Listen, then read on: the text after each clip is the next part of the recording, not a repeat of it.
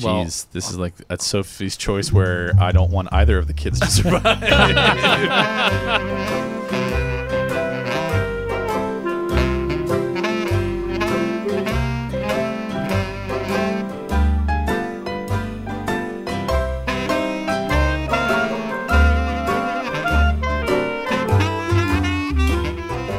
Hello and welcome to the Blind Tiger Podcast, your one-stop shop for beer news, reviews, and all things brews. I am your host, the man who believes that pigs can really fly straight into my belly, Rob Fisher.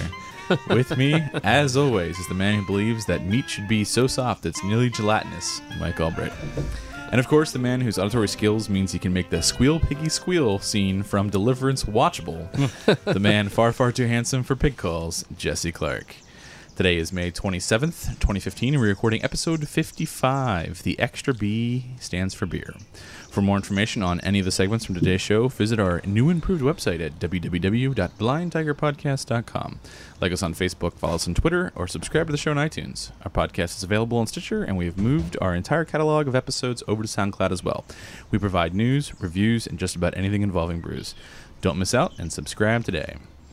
So summer has blown off the cold snaps of recent weeks and has shown up with temperatures in the high 80s and humidity that rivals water.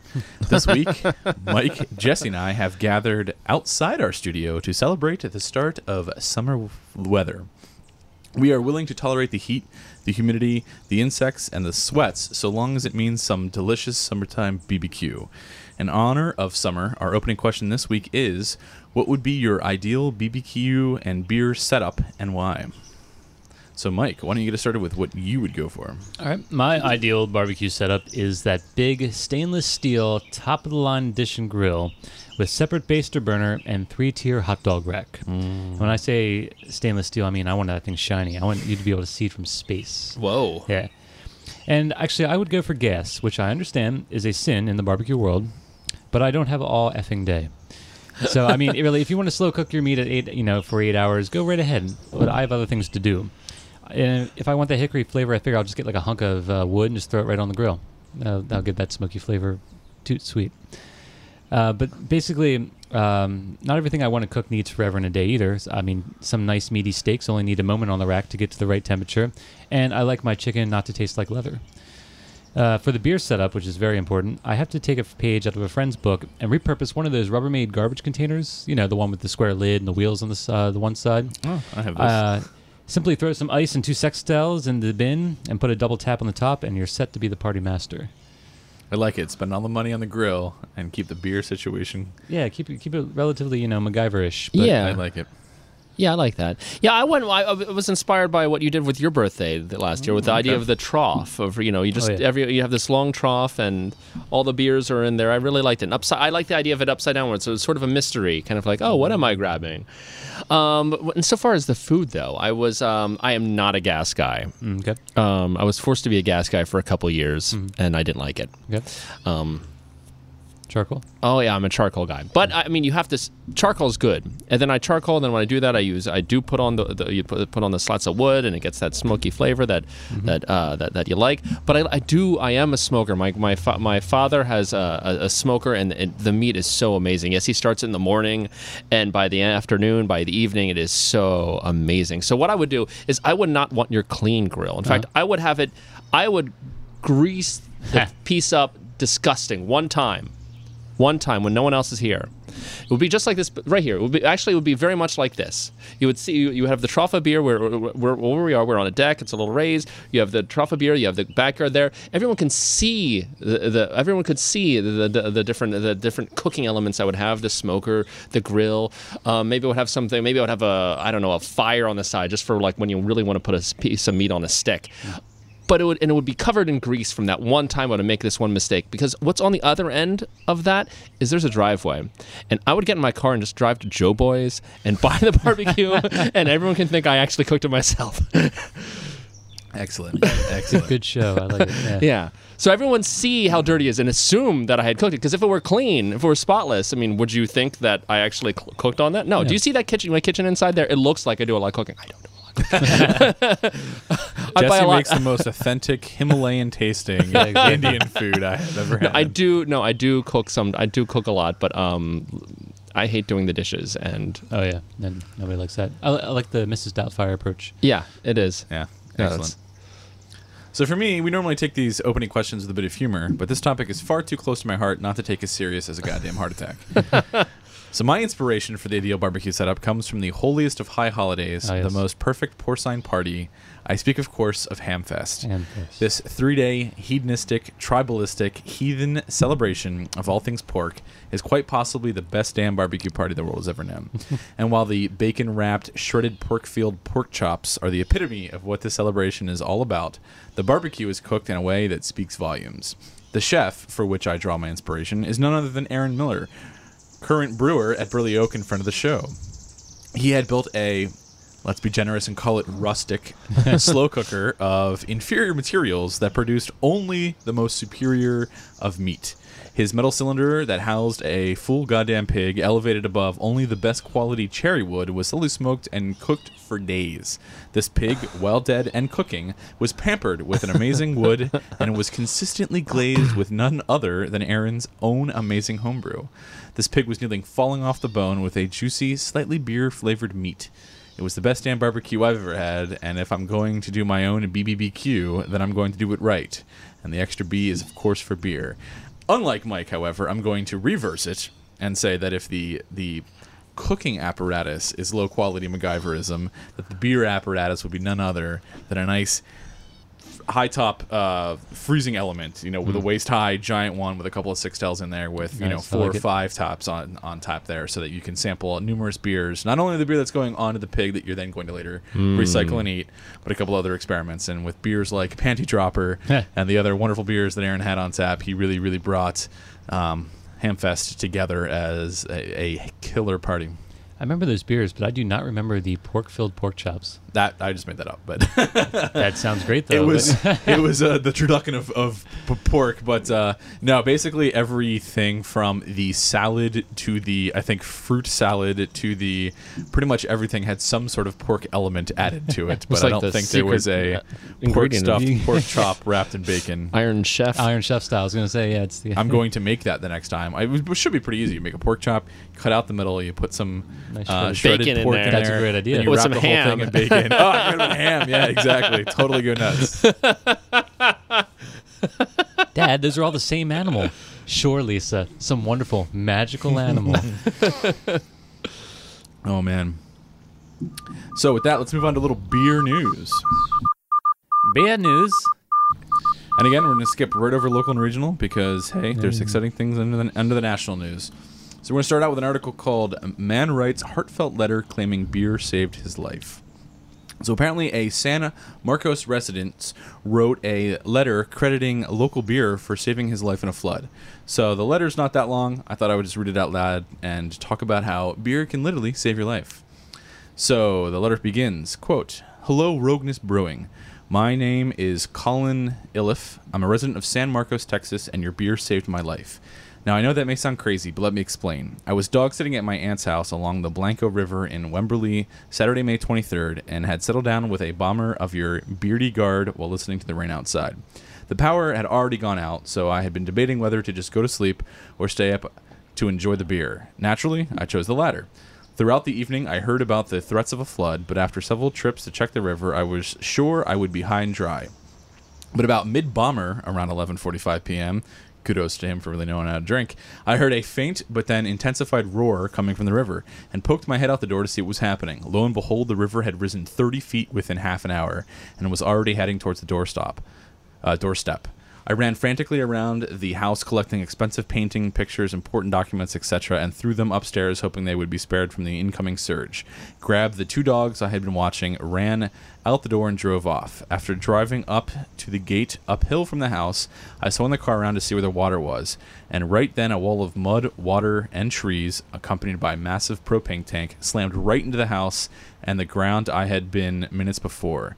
I found refuge in a kind neighbor's house uphill and out of reach of the flood with a few other evacuees as we were trapped in that little stretch of neighborhood. The next morning, after the flood subsided, I drove back to the house only to find nothing. The entire house and all of its contents were gone, swept downstream and littering the shore. I fell to my knees and sobbed my heart out, not only realizing that my aunt did not have a home to come back to, but because I was still alive, I had considered falling asleep, which surely would have left myself, Scrappy, and Susie, the 2 dogs I was watching, dead.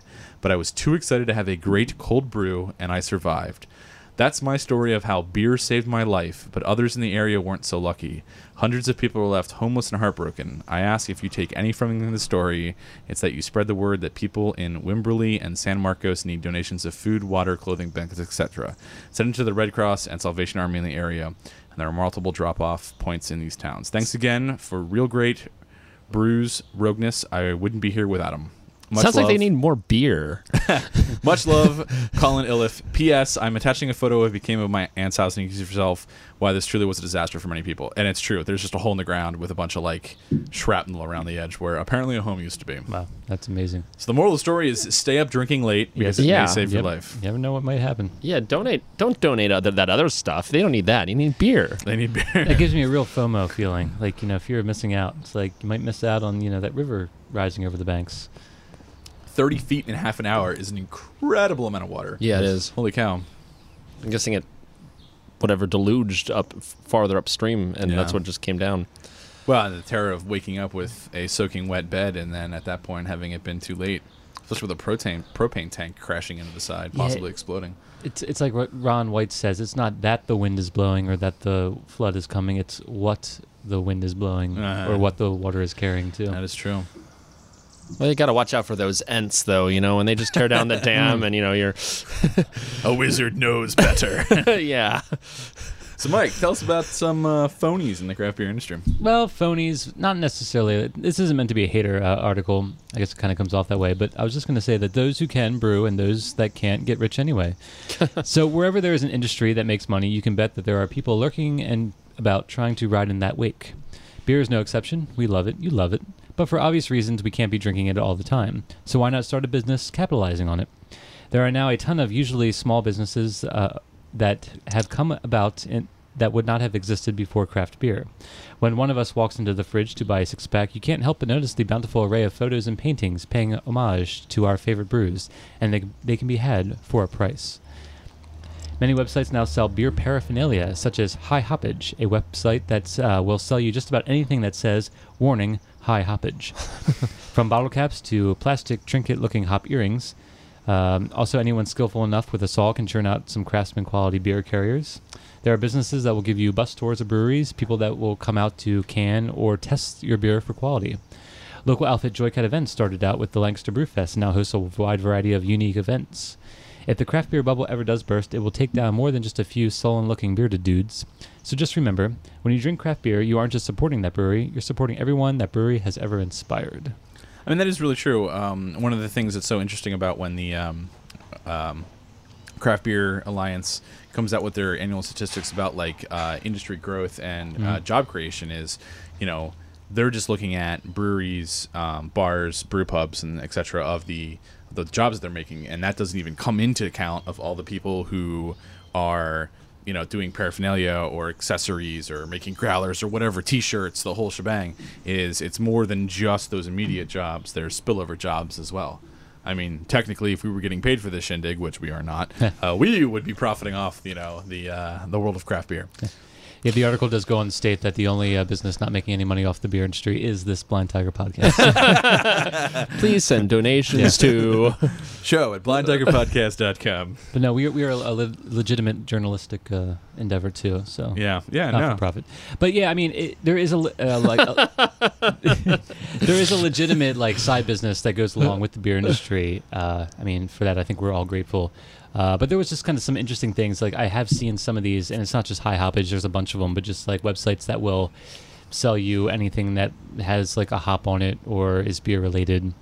And some of those things looked really kind of just cheesy. So, I mean, I guess he said it sounds like it's working out for him. He says he's making money hand over fist from people just buying these things from him. Well, maybe we should be doing that. Maybe put Blind Tiger on it. Yeah, with the hop. Yeah, we need more marketing. We should say at this point that drink fresh, drink local should totally be our thing, and that we're naming on the podcast here. That is our idea, and we're going to make T-shirts or something. T-shirts, because yes, we I need think that will T-shirts. definitely be a good thing with Lancaster's buy fresh, buy local. I think drink fresh, drink local as a We are trademarking this. as a nice counterpart to that is also really great for encouraging local craft beer, Yes. which we are definite fans of. Definitely. And you know the guys, or at least one of the guys from Joy Cat Events. I mean, like Yeah. they started out with. I mean, that was like their first thing, right? Yep. That's kind of what they wanted to do. But Then I think this weekend or next weekend is Wine in the Park, where Yes. they're doing a wine festival, and they are looking towards having not only the Lancaster Craft Beer Fest in early September, but also doing a winter craft beer fest indoors. I think at the convention center is their aim. So they're looking to really indoors? make it like a several time a year drinking festival sort of atmosphere in Lancaster, and nice. I for one am not going to complain. No. I don't think it know. should be indoors though. I mean, it should be outdoors, and it should In be the like winter. the Polar world's bear drinking. the world's biggest drunken snowball fight. Come on a sled. Yeah, exactly. Well, we're often criticized on the show for not talking enough about women in beer. So this next Who article, criticizes us for that? I do. So this headline is: if you're a woman, drink beer for your health. So as everyone knows, as women get up there in age, one of the problems that they have is osteoporosis, which comes from a calcium deficiency.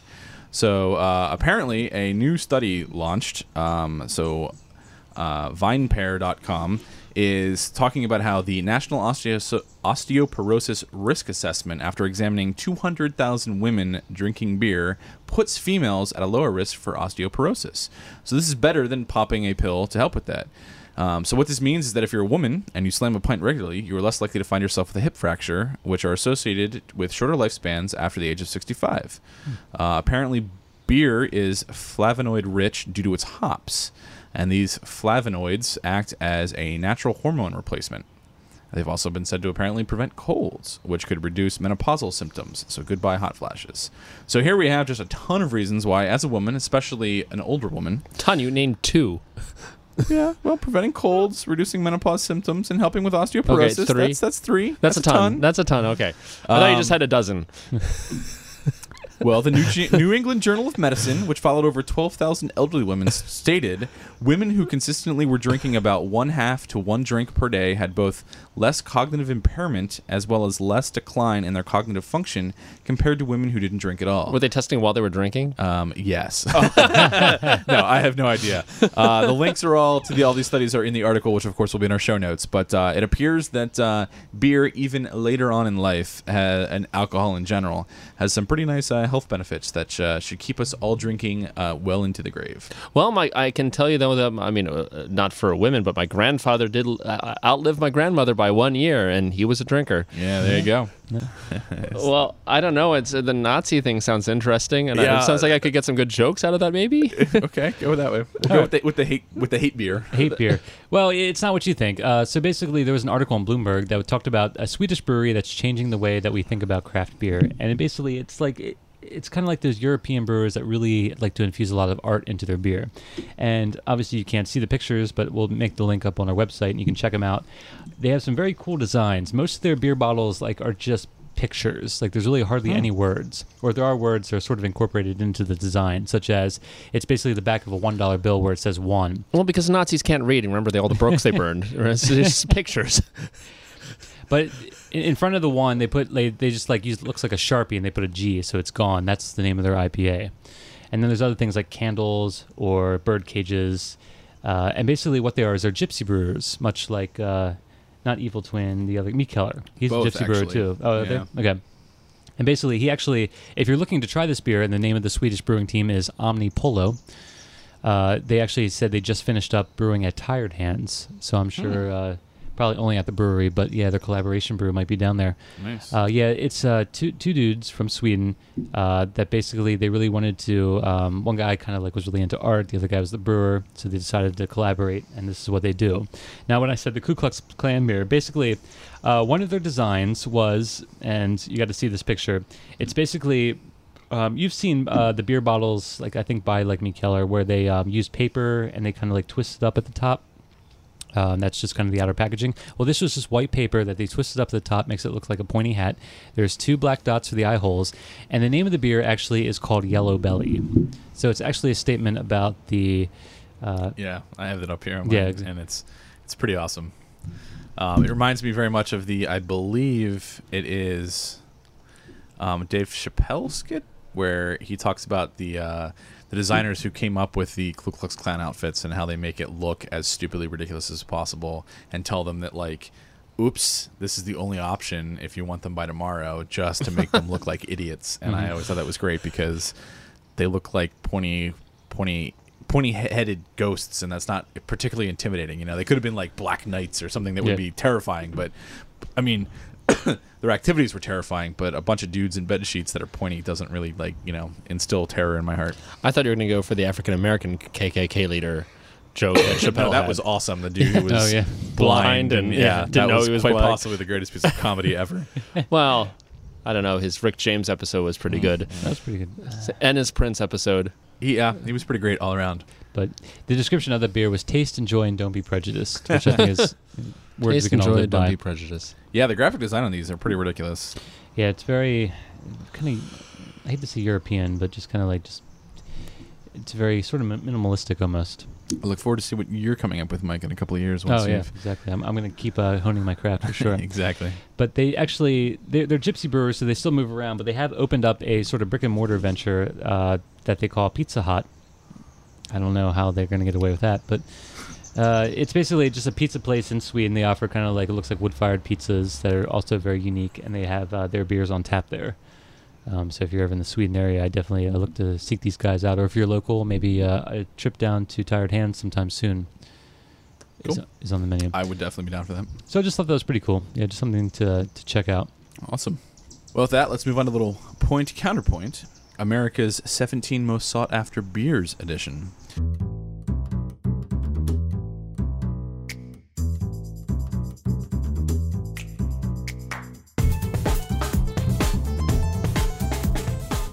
So, BusinessInsider.com, which is a weird place to find an article on craft beer, posted an article about the most 17 highest desirable beers in America currently. And while I personally have given up my Ahab days of hunting the white whale, other than Westfalen 12, which, little sneak peek, we may get a sample of that later this summer, which is pretty awesome. Basically, I've gone to the point where there's so much good beer local of a reasonable price that going out of your way in order to hunt down ridiculously great beers at great length seems a little foolish. There was a time where I wanted to have everything on the top 100 beer list, and right now I don't care. If it comes in within a reasonable circumference of where I'm at, radius of where I'm at, maybe I'll make an effort, but I'm no longer going to send Mike on a 3-hour tour to Delaware to find to wait in line for a beer that doesn't exist anymore. 3-hour tour. Yeah. Really? You would send him? Where did you? Well, you didn't really necessarily send me. I called the person up when Westfalen 12 supposedly hit the U.S. shores. Oh, that's right, yeah. And talked to, because I looked up quick, like, where the local brewery or distributors were, and the closest thing was Delaware, which there was a place like right over the border, so it was only about like 40 minutes away. So I called him up, asked him. The guy on the phone said, "Yeah, we still have some." So I got right in the car immediately, drove down the 40 minutes, and when I got in the store, I talked to someone. They're like, "No, we sold out of that like an hour ago." So it's just one of those like bait and switch maneuvers. Yeah, which sucks. But I also sent my sister in Ohio on a wild goose chase to find it as well, and we didn't get lucky. There's been a couple of near misses with that beer, which is why it's the only one left. It's the only one that Near hits. yes, Not near Near misses. hits. Well, oh yeah, true. Good point. No. Near miss means you hit it. Yeah, he's right. Exactly. Yeah. So we didn't George get Carlin, the beer, yeah. so it would be a near hit. We had a couple of near hits. But yeah. Anyway, so here's a list of the 17 most sought after beers in America, according to BusinessInsider.com. And I thought we could talk about the ones that we've had, whether we've heard of all of these beers, whether we would go well out of our way to get them, and to see if we really are in a rare craft beer drought in our area as much as we would think we are. So number 17 was Bourbon County series, so basically the Bourbon County Stout from Goose Island Brewery. Which is particularly interesting because they no longer really are a craft brewery, considering they're completely owned by AB InBev. But this is actually a really fantastic. The Bourbon County Stout from Goose Island is ridiculous. I don't think I had any this year. I'm trying to think. I don't think I ever had it before. Really? I mean, definitely at the KBS, but I can't ever remember having the Bourbon County. I believe Justin Klon, friend of the show, who was on our main beer episode, God, like a year and plus now, he has had a source for it out of Maryland for the past 2 years, and I think at a party or an event or something he did share, and I believe there was an event last year for somebody locally who had it, and I had it, and it was pretty good. It's good. It's very similar to KBS. Mm-hmm. They're very, very similar beers, and which is, high compliment, for sure. So it's very, very good. I don't see why it wouldn't be. But, there is a huge cult following for this. There are people who are willing to pay obscene amount of money for this beer. I think, like, the MSRP is something that's reasonable per bottle, and it sells for way higher than that in a lot of places. It's very similar to the problem we had with KBS this year, where $10 for a 10-ounce pour is, and then some places were even more expensive than that. Yeah, not so friendly places. So number 16 is actually a local favorite, Nugget Nectar. Never heard of it. Never had it, yeah. Clearly, anyone who's a long-time listener to the show will know that we rave about this beer. Yeah. It is one of our most forward-to-looking, coming-out beers. All of our social group tends to go nuts when this comes out, and it's well deserved. It's a great beer. I'm surprised it actually made the list, though. I mean, I know most on the list. I'd say at least half. Mm-hmm. And I feel like they're much rarer. I mean, maybe it's just because obviously we're very close to the source, so I feel like it's around. Obviously not as long as I would care for, but at least a good month, I'd say. Yeah, and I don't feel like the article talked about people who have like release days and wait outside of a brewery for 24 hours to even get a chance to have the beer and stuff. And Nugget Nectar, while clearly it doesn't go too far out of the region, certainly it's omnipresent in the region when it releases. Yeah, so it's whenever not you like want you're it, it's ever- here. Yeah. It's certainly not the rarest beer from Trogs. That would be something in their Splinter series or along those lines, or even like Naked Elf or something like that. So, and I would actually say out of Trogs beers that have the biggest following, I would say that Mad Elf would have a much larger following than Nugget Nectar. By popular vote, probably. Yeah. So number 15, I believe, Mike, you've had this, Utopias? I did finally get to try this one. This was one that actually, when I first started getting into beer, was sort of my white whale, because it was like Sam Adams had like started this like a long time ago. They only brewed it every other year, and originally when they released it, it was like $100 and some a bottle. Yeah. Since then, I think it's come down a little bit, but it's still definitely something you really don't see. And so I finally did get to try some, and it was very, very viscous, very chewy, because it is like 20. At the time, it was the most alcoholic beer out there. It's been since far surpassed, but 20-some%. So it's a barley wine from Sam Adams. The bottle is actually pretty intensely awesome looking. Yeah, actually the bottle is very cool. So the price is a little bit there. The ABV is anywhere between 24 and 30%. Okay. And and apparently it often sells, if you're going gray market on these things, for $200 a bottle. Oh. So some people are willing to pay ridiculous amounts of money for a taste of this. Like a normal beer bottle, like what you have there. Oh no, I No. think it's a bigger bottle than that. It's the shape. It's a shape you'll never see. I don't think it's made out of glass per se, but it looks like a copper kettle. Okay. Like a the genie top lamp. half of it. So the neck is like the neck of the copper kettle, and then it sort of goes out into that half circle shape. All right, there it Yeah. is. And it was fun to finally get to try, but I was just kind of like, oh, okay, that's what it tastes like. I wasn't really blown away. Like I would never try to seek it out again. And if I saw it for like, $10 a pint or something, I wouldn't buy it. Interesting. Number 14, of course, is Hetty Topper. As we know, we've had it a couple of times here because we are somewhat close to Vermont and have reasonable connections there. But And very low in the list, especially for something that's very hard to get, even in Vermont. yeah. And that's part of the problem, is their distribution is just so incredibly limited that people go. And at this point, they don't even have, you can't go to the brewery itself to buy it. You literally have to wait for their pop-up events where they basically take out a truck and they pop it up in a park somewhere and sell beer out of the back of it to really get, so if you're going to go up to Vermont and you think, oh, I'll just pop into the Alchemist store and I'll buy a case of Hetty Topper, that ain't happening, buddy. That's why it's particularly difficult to get your hands on it. Well, how do you get it? How did I get it? Well, the first time is we got a can from Timmy O'Brien. Yeah, but how before do we you even- get it if you go up to Vermont? But, well, they still distribute. So there's distributors who then sell it in carry-out stores Okay. and that kind of thing. But it's not like if it's like a nectar season, you can just show up to Trogs and they will have cases Yeah. there. You know, I don't know if probably Utopias probably wouldn't be at Sam Adams up in Boston necessarily. That might also be a pretty hard one to find. But a lot of these other ones, if you are at the brewery the day that they're released, you can get your hands on some of this. But there's no such thing as the brewery for the Alchemist because you're not allowed to go there because they had so much traffic that the town basically said, no, we're not allowed. We're not allowing like hundreds of people a day to show up here and ruin our town. I could see that. It was a small town. I was Yeah. luckily able to get some right before I think it really took off because I had never heard of it before. I just stopped in because we were on that beer tour of Vermont. Yeah. And I was like, oh, The Alchemist, that's a pretty cool name. What do you got? You have one beer? Shit, okay, I hope it's good. Yeah, I'll, give me 4, they still sell 4-packs. Right, yeah. And I remember being like, this is a good goddamn beer. Yeah, this one we know from having had it several times that it's worth the price of admission. It's not. They're not selling it for an obscene price. No. There are places where you can get it for a significant markup, but you're not talking $30 a can. You're talking maybe $11 a can, worst that I've ever seen it.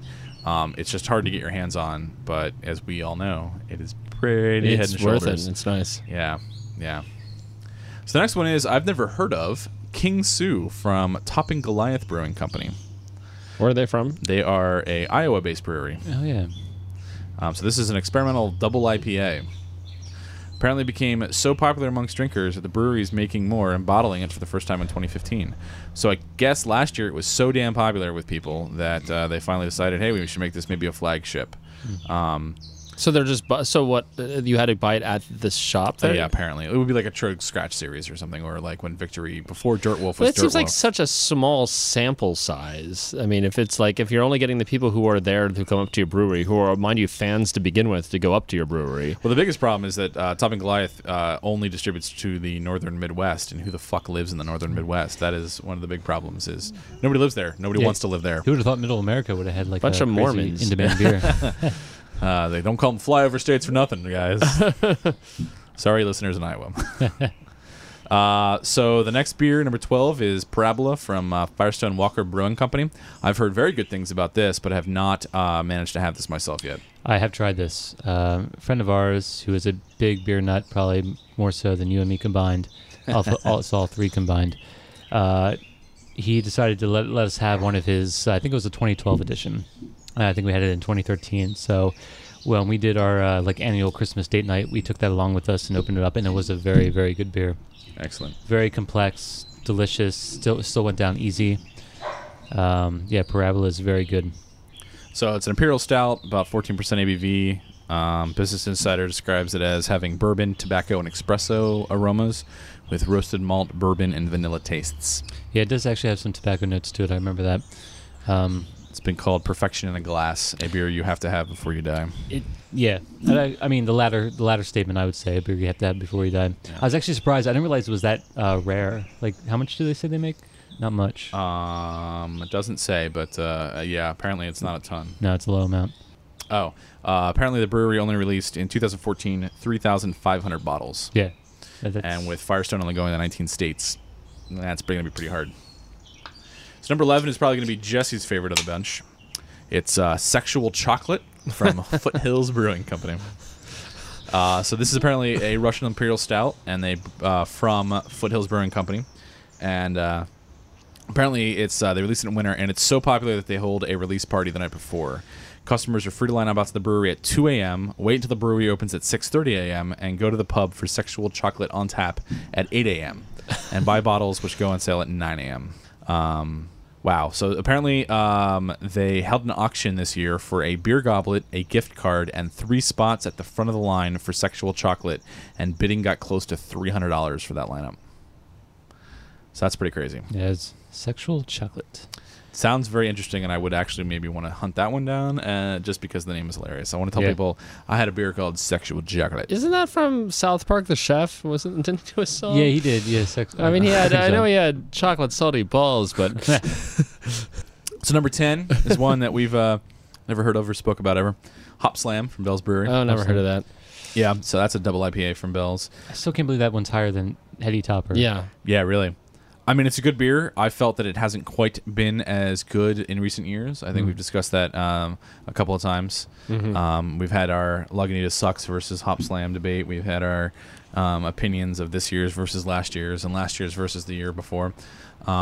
It is a fine beer. If you can get your hands on it, definitely do. It is also one that doesn't necessarily have an insane markup the way that it does other places, but it is seasonable.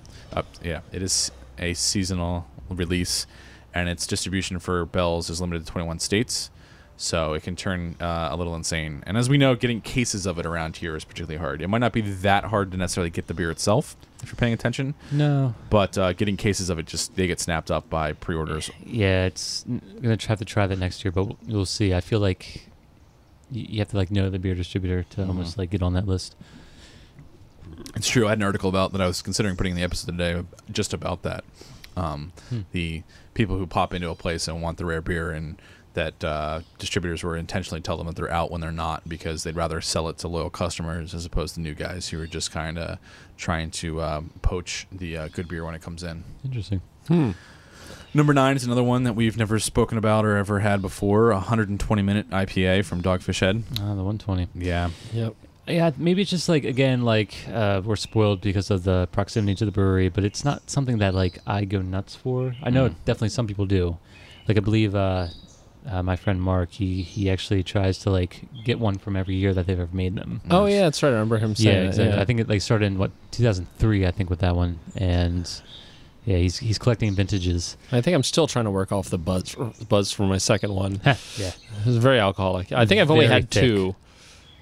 my white whale for that one actually is trying to find it on keg, which I've only ever seen around here once. Oh, yeah. It's very unique. Brendy's of all Okay. places. Oh, okay. Yeah, didn't know they Brendy's had it there. on keg last year. Oh, nice. Yeah. Oh, the only place I've ever seen was actually Shanks. Huh. Marietta. Yeah, it was. They had it on for quite a while, and it was like, yeah, you get one of these, and then you're done. Yeah. Yeah. They weren't dumb about it. So number 8 is another big one that comes out around here, Kentucky Breakfast Stout, or KBS from Founders. Obviously, we've had this. We celebrate KBS Day when it comes to the fridge. And again, remarkably delicious beer. Very similar to the Bourbon Valley County Stout. I imagine probably somewhat similar to Parabola. Yeah, I could see that. Yeah. Are you, do you still have yours, or are you aging yours? I still have 2 KBSs in my 2? fridge. Okay. Yeah. Yeah, Yeah. I still got the one downstairs. I have to remember to hide them when party time comes. Yeah, But exactly. yeah, I am holding on to my KBSs. I think those mellow a little nicer over time. You're not gonna I've never crack had one. for your birthday? I may if it comes down to that. I mean, it could just be for you. I'm just saying for your birthday. We'll see how crazy it gets. I don't want to get too unbelievably shit-faced, and we'll it's see your how the trough birthday. party goes. But maybe have a contest where whoever brings the crappiest beer has to drink some of the KBS, and I'll drink their crappy beer as like. All right. That'd be fun. On. Well, not you guys, but If it wasn't so hard to come by, it'd be great to like stick that like deep under the trough, like kind of a Where's Waldo thing. Like someone that's like digging around in the ice. It's like, what's this? Holy shit! Like, yeah, exactly. who put this in here? Well, no. The other day I was at Longs Park, and Justin Stillman was there, and he had Miller Lite and Coors Light, in the car, and it was hot, and it was actually quite refreshing, very cold on a hot day. I was like, wow, this isn't too bad. But he's the guy who always drinks really, really light beers. I would love to say, try this and tell me what you think, as like somebody who isn't necessarily into craft beer and just likes his cheap stuff. Would this be something that, for no expense to him, is it really going to knock his socks off? So number 7 is Hunahpu's Imperial Stout from Cigar City Brewing Company out of Florida. So apparently it's released on Hunahpu Day, which is March 14th. It's Imperial Stout. Most of these are pretty strong beers. So apparently they have a ticketed day where you can come down to the Big Bash and enjoy this beer. And the party apparently goes on light. And apparently it's crazy. It's a ticketed event costing $200 a person and usually sells out immediately. So good luck trying to get your hands on that one. I've heard good things about Cigar City. Like people really seem to be fanatical about this brewery. I've had a bunch of their stuff, having been down that way a couple of times visiting my girlfriend's parents, but never saw this. The stuff they have is actually really, really good, but I haven't seen this. Probably because it's $200 a ticket on a particular day in the March. So number 6, heard about it. It's dinner from Maine Beer Company. So we've had lunch, and we've had lunch on the show. Yes, we have. But we have had not dinner, and I'm waiting for them to make supper. Yep. Second breakfast. Yeah. So dinner is Lemonsies. a 8.2% ABV double IPA, a hop twice for strong floral aromas and flavor. The beer is sold on first come, first served basis with a limit of 1 case of beer per customer at Maine Brewing Company. So dinner was a remarkably clean IPA, so I have to imagine that dinner is equally high quality. I'm kicking myself because I was in Maine last year, actually, when this was released, but I didn't really know about it when I went up there. And actually, I had intended to stop in at Maine Beer Company, but the day I went through there was Monday, and they were closed. Bummer. Yes. Wah, Bummer. wah. That's rough. Mm. So the next one, number 5, barrel-aged Braxis from Perennial Artisan Ales. So this is a dark and sultry imperial stout aged for 12 months in Rittenhouse rye barrels. So it comes in about 11% ABV, brewed with exotic additives like cacao nibs, vanilla bean, ancho chilies, and cinnamon. So last year's release was first come, first serve from the St. Louis Brewery. Some bottles were also available from purchase online after the release event, but only for those whose lottery tickets were drawn. So again, this is a small quantity beer that is highly sought after. Can't say that I've had that one. Number 4, Black Tuesday from the brewery.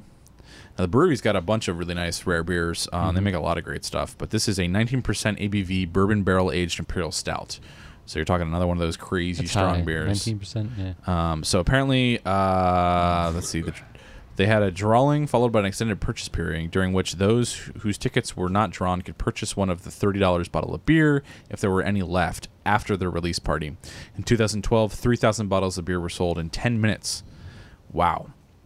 So it's apparently there's a quote from a local from the brewery's Facebook page. One commenter wrote, "No, don't worry, 2,700 of them will be on eBay in about 15 minutes." So number 3 is one I would like to try at some point, and that is It's so close. Pliny Yes. the Younger So from Russian far. River Brewing Company. Yeah. So Pliny the Younger is like its cousin Pliny the Elder, and that's an IPA. The Younger has a higher alcohol volume and is even harder to get than the Elder. So apparently, Elder is found year-round only in California and parts of the North and Southwest. The brewery refuses to export the beer elsewhere, so it doesn't compromise the integrity of the delicate hops. The Younger is available on draft only at the Santa Rosa, California Brew Pub until it runs out, usually the same day it's released. So the Younger is a triple IPA with an alcohol percentage about 10.25% and 7 different kinds of hops. So again, I know the Elder is in Philadelphia fairly regularly, but I don't know if the Younger actually ever makes it there. I've heard the Younger has been there. Okay. Apparently, certain suburb areas get it, according to the Reddit at least. But yeah, it's very ephemeral. And then, of course, number 2 from Three Floyds Brewing Company, Dark Lord, which has its own Dark Lord Day, which is probably my favorite of all the days that Yeah, we're I talking like about. that name, yeah. A 24-hour ordeal during which people wait hours in line outside the brewery just to get a taste. So this year it was April 25th, and people were already lining up by 12:30 in the morning. People are incredibly devoted to this Imperial Stout that's about 15% ABV. The beer is only available at the brewery in Munster, Indiana, so who the hell wants to go to Indiana just for a beer? It's not sold in bars or stores, so pretty much you're only going to get it. Apparently, there are people who are attempting to resell it on Craigslist, and apparently they're trying to sell it for $225 a bottle or more. Whoa. So, yeah, holy crap. And number 1 from Hair of the Dog Brewing Company, Dave. A little anticlimactic, but the name of the beer is just Dave. So the description says, if you're waiting for the next time Hair of the Dog releases Dave, the 29% ABV barley wine named after Dave Keene, owner of the craft beer bar in the Toronado, you better make yourself comfortable. Dave was most recently released with a dozen bottles in September 2013. The going rate about $2,000 a piece, and even at that price, they sold out within a matter of hours. Huh. The beer is so desirable because it has been aging in barrels for nearly 20 years, which is longer than some wines. Word has it the Portland, Oregon brewery still has some Dave left in its reserves, but there's no word on yet when the brewer will release another round. So a 20-year-old beer that sells for $2,000 a bottle. That's definitely some commitment. Yeah, because you had to pay for all that money for it to sit there. I mean, you're paying for storage Paying for fees. time. Yep. It's a storage fee there. It's Well, that's a serious commitment from the buyer, $2,000 for a Yeah. beer. I mean, that's one of the things where, like, do you put it on a shelf and then say, this is the beer that I'm continuing to age for another decade because I can't possibly justify opening it? When is the event that's worth a $2,000 beer? You know, like, no, I say you bong it. Just open it. shotgun it as Yeah. quick as possible. What if Nice. it's terrible? What if you're like, yes, and then you drink it, and you're just like, 20 years, it tastes like shit. Like, So amongst the three of us, we've had KBS, 120-minute, Hop Slam. You said you had Parabola. yep.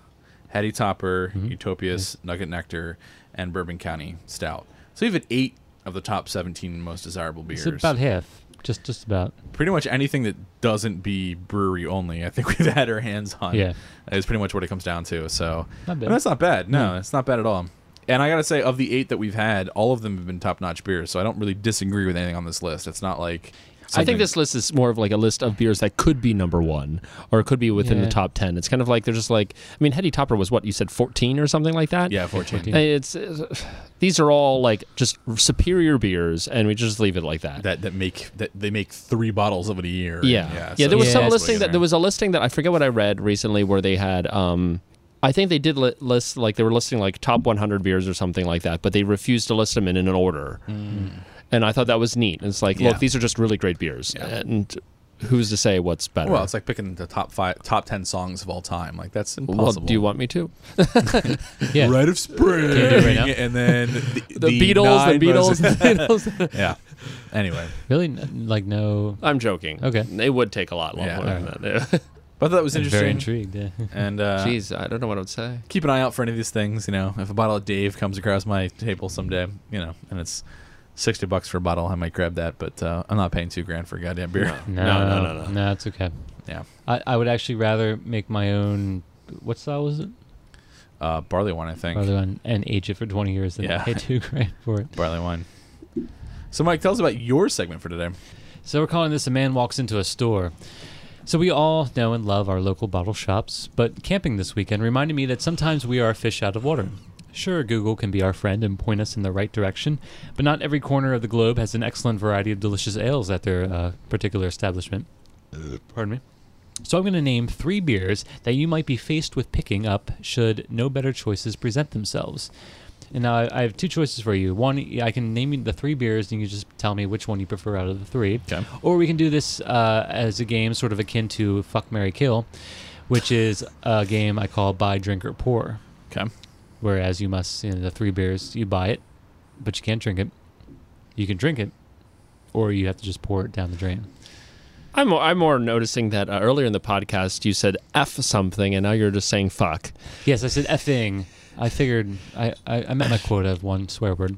I'm down for buy, drink, pour. I think that's a little bit more challenging. Okay. Down for that? All right. All right. So who wants to go first? Are we all going to answer the same thing? Sure. How about we do that? Okay. All right. First one, Hetty Topper, KBS, Hop Slam. Buy, drink, pour. Okay, I got this. So I'm going to go with Hop Slam for the buy. Okay. Because it's generally cheap. Hetty Topper's usually a little bit cheaper, but that's going to be my choice to drink because that's my favorite of the 3.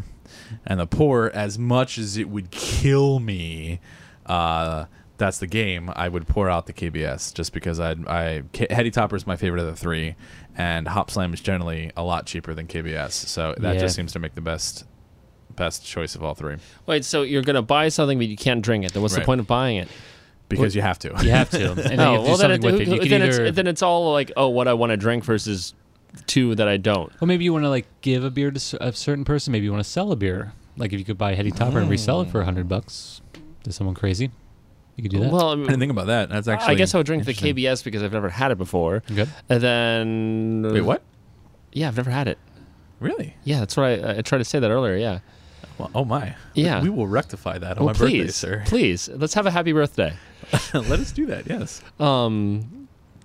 And then I would, I guess I would buy the Hetty Topper because at least I have it then. And give it to anybody? No, I would just have it. that works, yeah. Can I turn around and gloat in front of people? Look what I have. Yeah. Neither of us can And then drink. pour Hop Slam because you guys raved about how awesome it was before I had it, and Nah. then all the subsequent times that I've had it, it wasn't. Well, I mean, it was great. It was still Yeah, a it's good hyped it up. beer, Yes.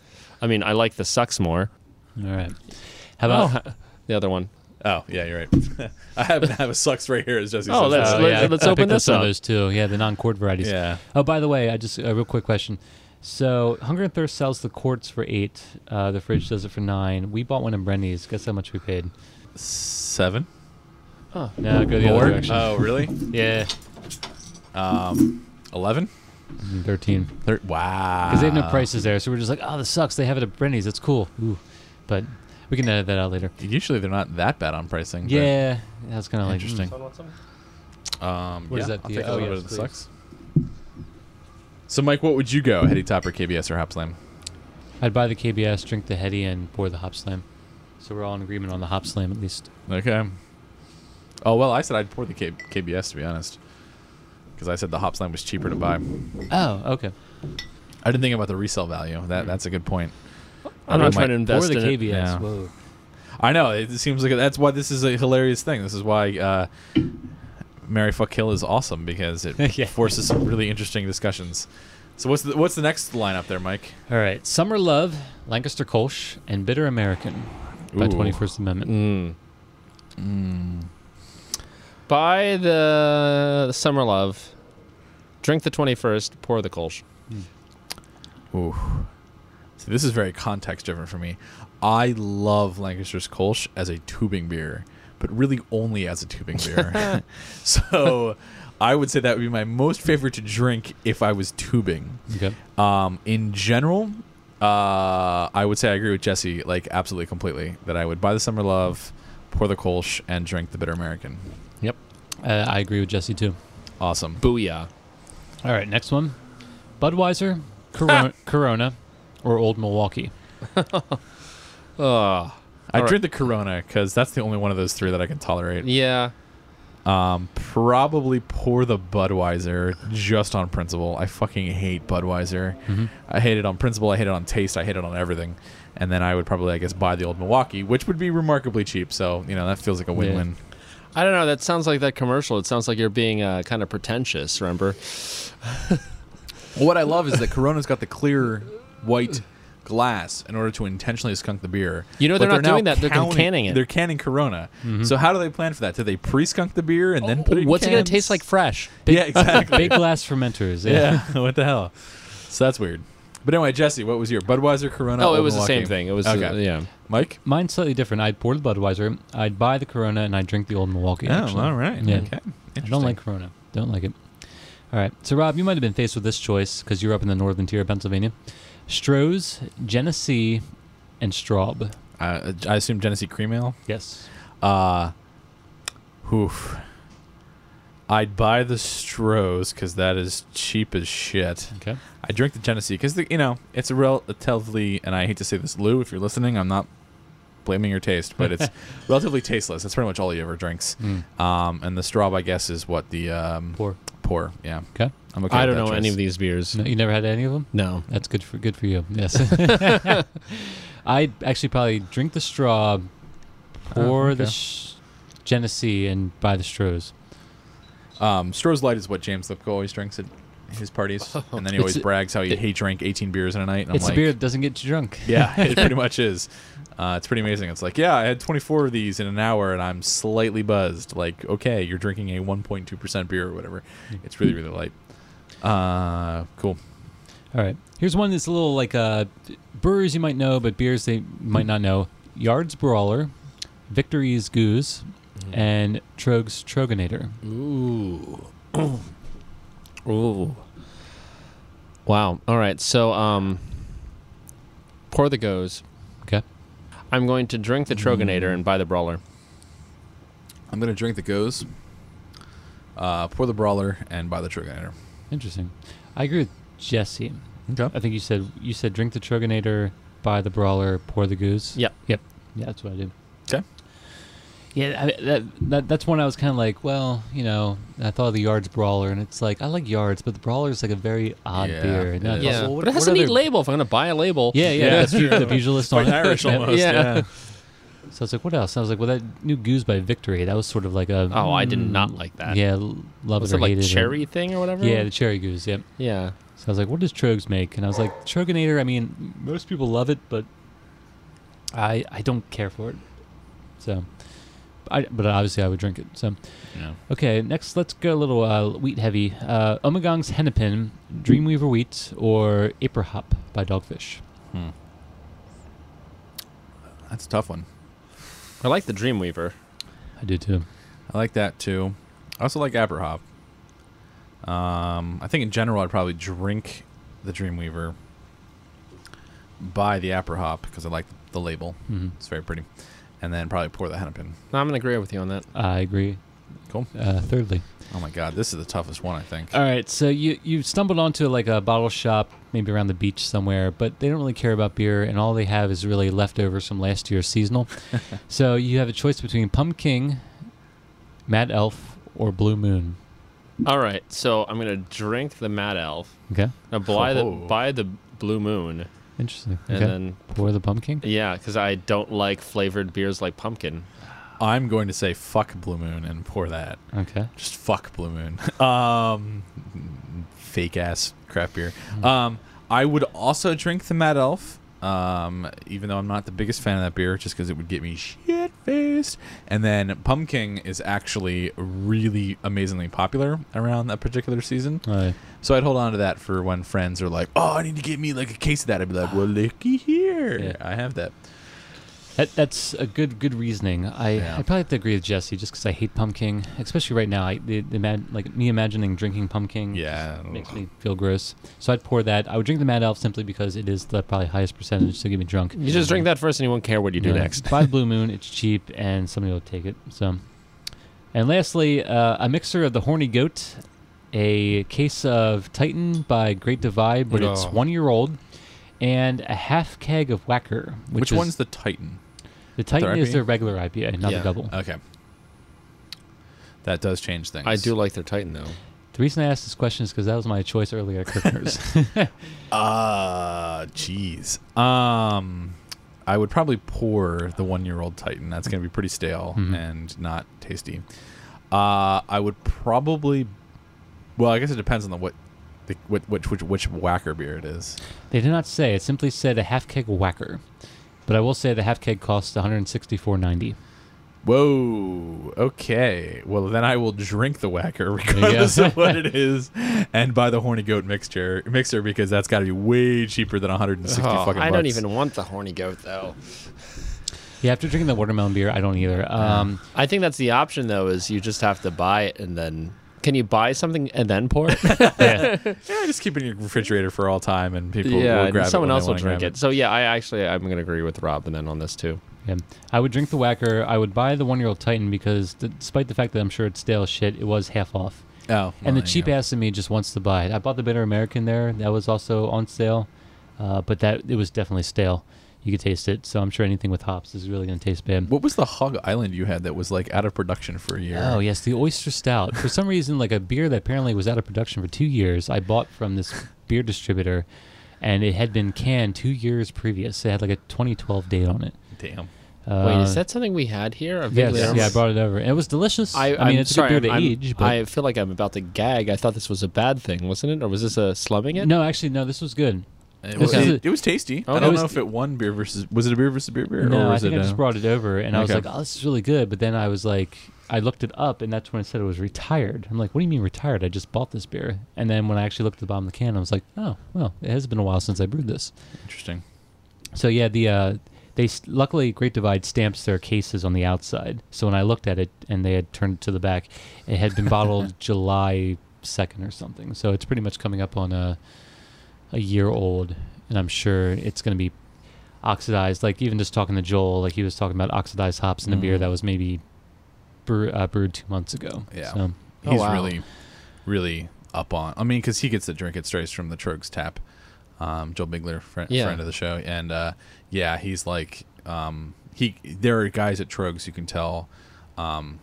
that like Troganator or other beers from Nugget Nectar or whatever are like, oh, yep, that's 2 days old, because they can taste the distinction because they're constantly drinking like fresh off the line beer all the time. So, he definitely is all like, I want it from a keg and I want to know that it was brewed like a week ago versus buying it in a bottle where he doesn't trust when it's been brewed. So he's like super pretentious. Well, about I that need to kind go of check stuff. that case of Great Divide I just bought. Yeah, exactly. Yeah, double check that. Yeah, because I mean, I've been actually like beer distributors where they had stuff on the shelves that's been kind of old. I won't call them out, but there's been a couple of things where I think you should call them out. I don't know why Well, this should. People should know. Well, people should know. That's why I suggest always checking, because I bought some stuff, and as I was paying for it, I decided to look at the date, and it was like, oh, I'm buying an IPA that was actually kind of a year old, and I was like, ah, shit. Like, yeah. Now, like certain styles, obviously, like the stouts and stuff, you might barley wines, stronger beers that aren't IPAs. We're not relying on the hops for flavoring as much. That's actually not a bad thing, you know. You want to have a Russian Imperial Stout that's been sitting on a case somewhere, you know, in a air-conditioned building for a year. That's only going to make it better. But if you're buying like an IPA or double IPA, pale ale or something, and it's sitting on the shelf for a while, it's only going to make the flavor worse over time. So yeah, pretty important. And just to acknowledge what I did, I bought the mixer of Horny Goat, but actually after having two, I wish I would have poured it. I would have bought the 1-year-old Titan just because it was cheaper. Yeah, really. Where did you go for this? That distributor off Centerville Road. Okay. Near Giant? No. Wait, did I say Centerville? I meant Charlestown. Okay. Oh, okay. Yeah. That's a big one. Yeah. Yeah, it is. That's a surprise. Interesting. That's where I got our beer camp. Yeah. Yeah. Yeah. And I mean, they were forward with it. Like the other beer distributor where I bought the old beer, it was just on sale for full price. So at least that place I went to, when they have old stuff, they cut it in half. Yeah. I mean, they should really... Ideally, breweries should be buying back their old crap. Sam Adams does that, and I have to applaud them for doing so, that they want to make sure that if you buy Boston Lager, that it tastes the way they want it you to taste, not that you're going to have a bottle that's a year old and be like, what the hell is this? This is gross. They want to make sure that you get that repeat business. Because it's remarkably unfair that if Mike were to buy that Titan and be like, I drank a whole case of it, and when fresh Titan is actually really delicious. You know, Yeah. it's a disservice to their own brand. So, but obviously smaller breweries don't have the budget of Sam Adams to like go to distributors and say, sell all of our crap. Well, we're gonna buy it back. You know. I was going to say, you said you would buy Pumpkin earlier? Yes. If you want some, they still have some. Oh, I think they have God. like 4 cases of it. You should tell Marissa that. She's the one who loves Pumpkin so much. Like, Marissa, look what I got for you. It's fresh off the line Yeah. from October. Or actually, no, for them, it's like freaking August, man. Yeah, so it's yeah, almost a year definitely. old at this point. Yikes. Well, with that, let's stop talking about all this beer and actually start drinking some. Not that we haven't been secretly drinking in the background. Let's move on to a little beer versus beer, BBBBQ edition. Beer versus beer.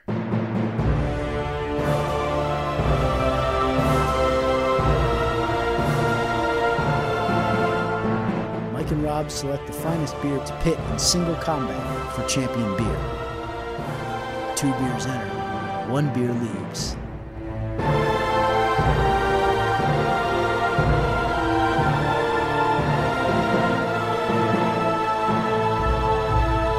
So Mike and I were obviously talking about, we're actually, all three of us were talking about themes for this week. And with the advent of summer, so comes the barbecuing and grilling season. So our theme for this week is, what are our favorite summer beers? Beers that just sort of go with the hot and humid weather. Beers that we thought would be just delicious as a way to enjoy in this summer heat. And I'm actually really pleased because I think Mike and I really went for different ends of the spectrum on this. And I think it's going to actually make for a very interesting beer versus beer. So I think I might go first. I think that might be Yeah. better for palates. Yeah. So my choice is the extremely mentioned Abita's Purple Haze. So I talk about this beer all the damn time. I'm not really sure what makes this raspberry lager wheat so magical. Whether it is the real raspberries added to the beer after filtration for a lovely sweet yet kind of tart kick. Whether it is the wonderful lager made with Pilsner and wheat malt base that keeps the sweetness from being overwhelming, or the fact that it's delicious and potent despite being highly sessionable at 4.2%.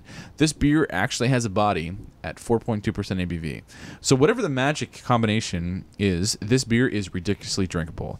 Just the other weekend, I spent an entire Sunday afternoon working my way through a 12-pack, sharing some with friends, and had absolutely no regrets. It is delicious, it is nutritious, and it's amazingly drinkable. So this is one of my favorites, and I'm going to pass around a bottle to each and every one of us once I find my opener. There it is. Because I love this beer, and everyone listening should love this beer. Unfortunately for me, it was one of the first fruit beers I ever had, and oh my god, Probably the same for me, yeah. It set the bar incredibly high for anybody else. Whether it be a blueberry beer that looks like Smurf's blood or whatever the case, this is delicious, and it's really hard to get that balance of beer with fruit without it being like fruit with a little bit of beer. Because Mike, you're drinking a Horny Goat watermelon, and it's watermelon soda, beer, and this is actually like fruit beer. It's both. Yeah, Beto was one of the first mixers I ever got. It was in college. So I got like the Purple Haze, the Turbo Dog. Yeah, Turbo Dog. And what else they make? But so it's very, very light in color. It's got a very infectious aroma, very raspberry aroma. It's very raspberry. And when you drink it, you definitely get a raspberry flavor, but there is a light malty body underneath it. And I think that while you do get raspberry, you still get beer flavor. I think it's something that if you have somebody who isn't necessarily a hophead or a craft beer fan, this is something you can introduce them to say, it's not a goddamn Mike's Hard Lemonade where you're getting like 30 grams of sugar per bottle, but it has a flavor to it that is not necessarily beer-ish, but it's also not super obnoxiously sweet. No, that's pretty nice. It's just well balanced, and oh my god, for a hot summer's night like tonight, oh yeah, it's just super refreshing. That's undeniably refreshing. Like if you just got done mowing the lawn, this is what. It seems to be the measurement. Like, I just got done mowing the lawn. Like, what else are you doing? Like, I was weeding the garden? No, we're not weeding gardens here. We're mowing lawns. Well, as a quasi suburbanites as we are. I mean, we live downtown, but you know, we live that nice white middle class world. It's not like we're out shooting men or chopping lumber or something. No. You know, so what's the manliest thing that we do? Probably mow lawns. I was doing the dishes. There's just something ultimately sweaty about mowing the lawn because you're always like covered with part of the grass. Oh It's yeah. just, man, It's irritating and gross. You do get hot and sweaty. When you come back, you're like, fuck it, I want a goddamn beer as a reward. And this is one where I would just be like, yep, not going to necessarily get me drunk. It's going to quench my thirst in a way that is appreciated. And then I'm going to want like 4 more while I just sit in the deck with some music and a good book. Yeah.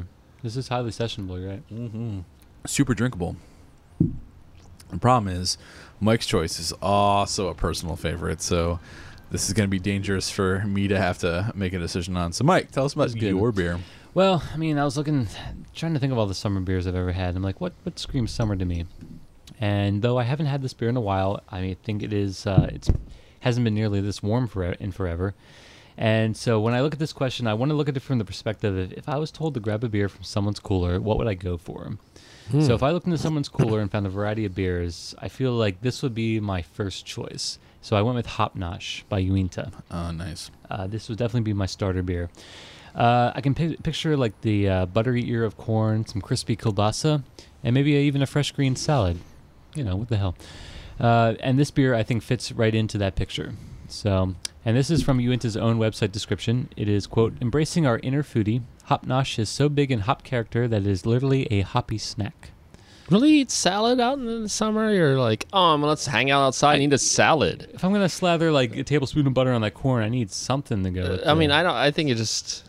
I need some fiber to keep it was corn and what was the other one? Kielbasa. Kielbasa. Yeah, those two. You just got me there, but then like I thought you just won. Like I didn't even. I knew adding the salad was going to screw me. Plays would go great with both those beers. But then you went, but then you went for the salad, and I'm really confused. Yeah. I love Jesse keeps getting up to use the opener attached to the deck, which I got to get me one of them. I'm just thinking about those lettuce greens I'm growing in my backyard. My own lettuce. So.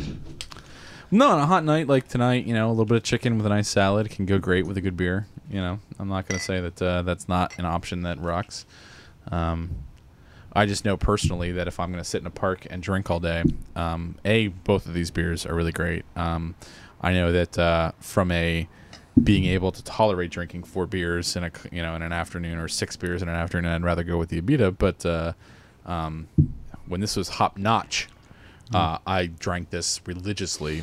So what's the difference between Hop Notch and Nosh? They got sued by Notch Brewing Company and had to change their name. Oh. Rather than going through a whole lawsuit over the deal, they basically said, okay, we'll change the name to Hop Nosh. Close enough. And so now they're Hop Nosh. It's the same exact beer, just with a different name. And I remember, like, God, probably this year, last year, maybe it was the last case I saw that was still Hop Notch. Oh, yeah, Hop Notch. Mm-hmm. And I was sort of like, oh, I should save a couple of cans of this because it'll never be back again.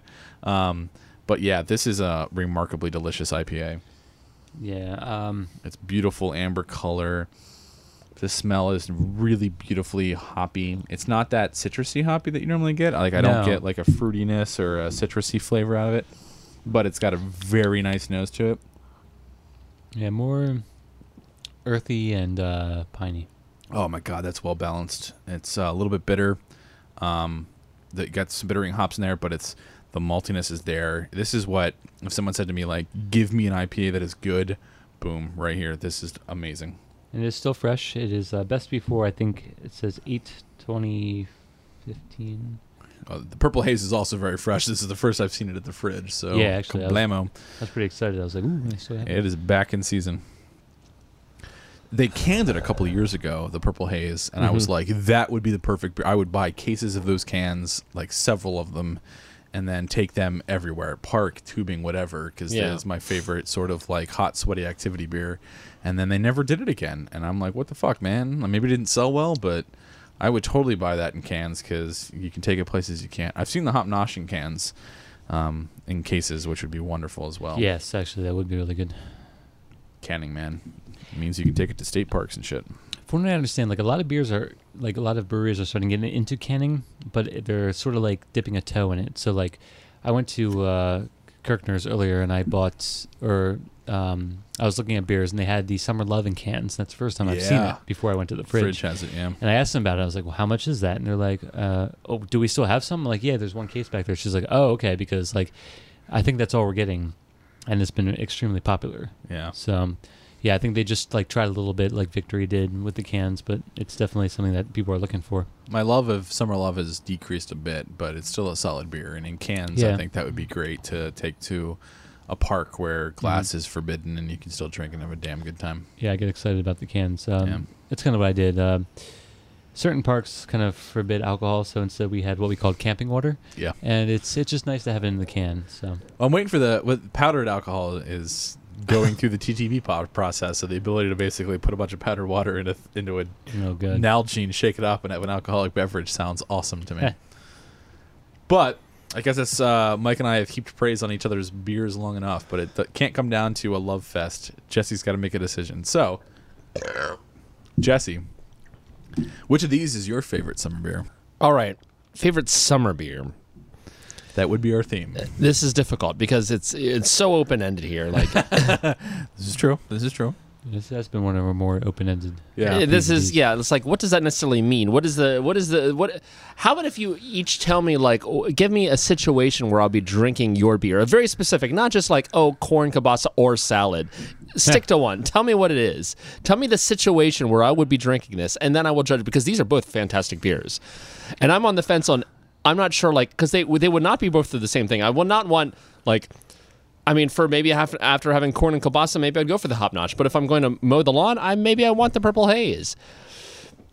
Go ahead, Mike. All right. My situation is that you're at Long's Park. It's about 3:30. You've just got done eating whatever it is that you want to grill. And you've just thrown the Frisbee around for about 20 minutes.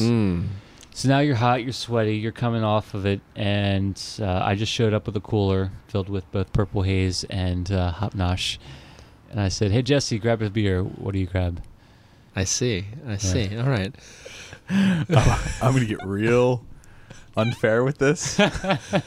So, Jesse, you're at the beach. It's 3 o'clock in the afternoon. You've been there since 10 a.m.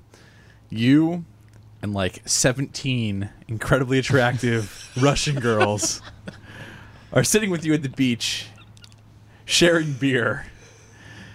You've been there for several hours. You're feeling a little dehydrated. Got a lot of sun. But the girls want to play volleyball or toss a Frisbee around in the waves. And they say, Jesse, we want to have a beer. What should we drink? And you reach in the cooler of both Hop Nosh and Purple Haze. And to appease the beautiful Russian women, what beer do you choose? Such a dick. I know my audience. I feel like playing frisbee. Yeah, exactly. There's one universal. Well, you're working up a sweat, man. You know, I don't want to get too crass. This is what you would be doing with 17 bikini-clad Russian women, but Croquet. We're not playing croquet. If it were croquet, then the Hopnosh would be the one. Yeah. Damn it! Because it's gonna be like a summer day type thing. Like we're gonna be like doing this. Like I'm be drinking a beer for a while. I think the Abita, the Purple Haze, is something I can drink definitely more of. The Hopnosh is fantastic beer, for sure. I mean, they're both really good beers. This is, I think, the second time I'm having the Purple Haze. It's been a while. It has been a while. Well, not for me. And normally I don't go for fruit fruit beers, but it's like it's enough that where it's just a little bit there. It's drinkable. I think I have to go with the Purple Haze. All right. Awesome. Yeah, it crosses boundaries. I think it brings people in. I literally Different nationalities. Well, I was joking about how the other weekend I was Volleyball playing on the beach. I was actually at a it was a Sunday afternoon. I was drinking it, and I was with Lou, who drinks exclusively Genesee Cream Ale, and he was drinking that all afternoon. And Janine and I were drinking Purple Haze, and I asked him to crack another one for me, and he was like, "So what is this?" And I said, "Just take a sip of it. Just close your eyes. Don't worry about what it is." He's like, "I don't like any of that hoppy crap." He took a sip of it. Was like, "Whoa, this is actually really good." And this is a man who is like drinks a cream ale that literally has no hop. IBUs might be 2. There's pretty much nothing there. And he was like, "Wow, that I actually could drink a whole bottle of that." And I was like, "That's kind of why I think it's great." It's enough that as like a craft beer hop head, I've got a Ruination 2.0 in the 6-pack over here that I'm super excited to drink, and considered buying the bourbon barrel-aged Arrogant Bastard this afternoon. I saw that. Yep. I can also pop in and have a Purple Haze and just be super satisfied with that. So I think it's a very well-balanced, aggressive beer. That said, I've probably drank more Hop Notch than a Purple Haze in my life, so this is a really hard decision. And that's a big beer versus a big beer. Yeah, they're both great summer beers. Good God. Difficult. So anyone listening, I think it was the garden salad that got me. Ah, damn it. Anybody who's That's right. listening who's coming to my birthday, feel free to bring stand 6 by. packs of either of these things, and you will fit in great. And I'm going to sit here and finish these because they are both delicious. But that's it for today's show. I hope you enjoyed listening to our BBBBQ episode. As much as we love barbecue, and oh boy, joy boys, we're going to come back to visit you soon. We also love beer, and summertime means lots and lots of beer.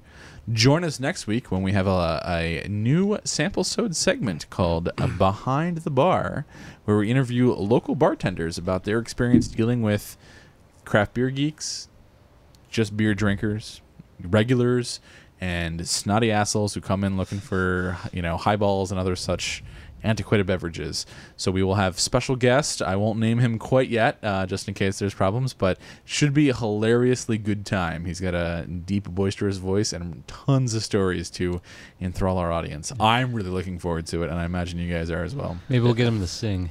Yeah, exactly. Maybe he'll wear a kilt. If he brings his goddamn dog, I will be in heaven. So, we may force him to drink something other than Guinness. So those of you who know him well should probably have figured it out by now. And for those who haven't, join us next week and you'll see firsthand. Thanks for listening. And of course, keep on drinking your favorite goddamn summer beers. That's today's show. For more information on today's podcast or to subscribe to the show, visit www.blindtigerpodcast.com. or look for us on iTunes. Send comments or questions to show@blindtigerpodcast.com. To suggest or request a beer for beer versus beer, or to ask a question for Homebrew 101, email show@blindtigerpodcast.com. Thanks for listening and keep drinking.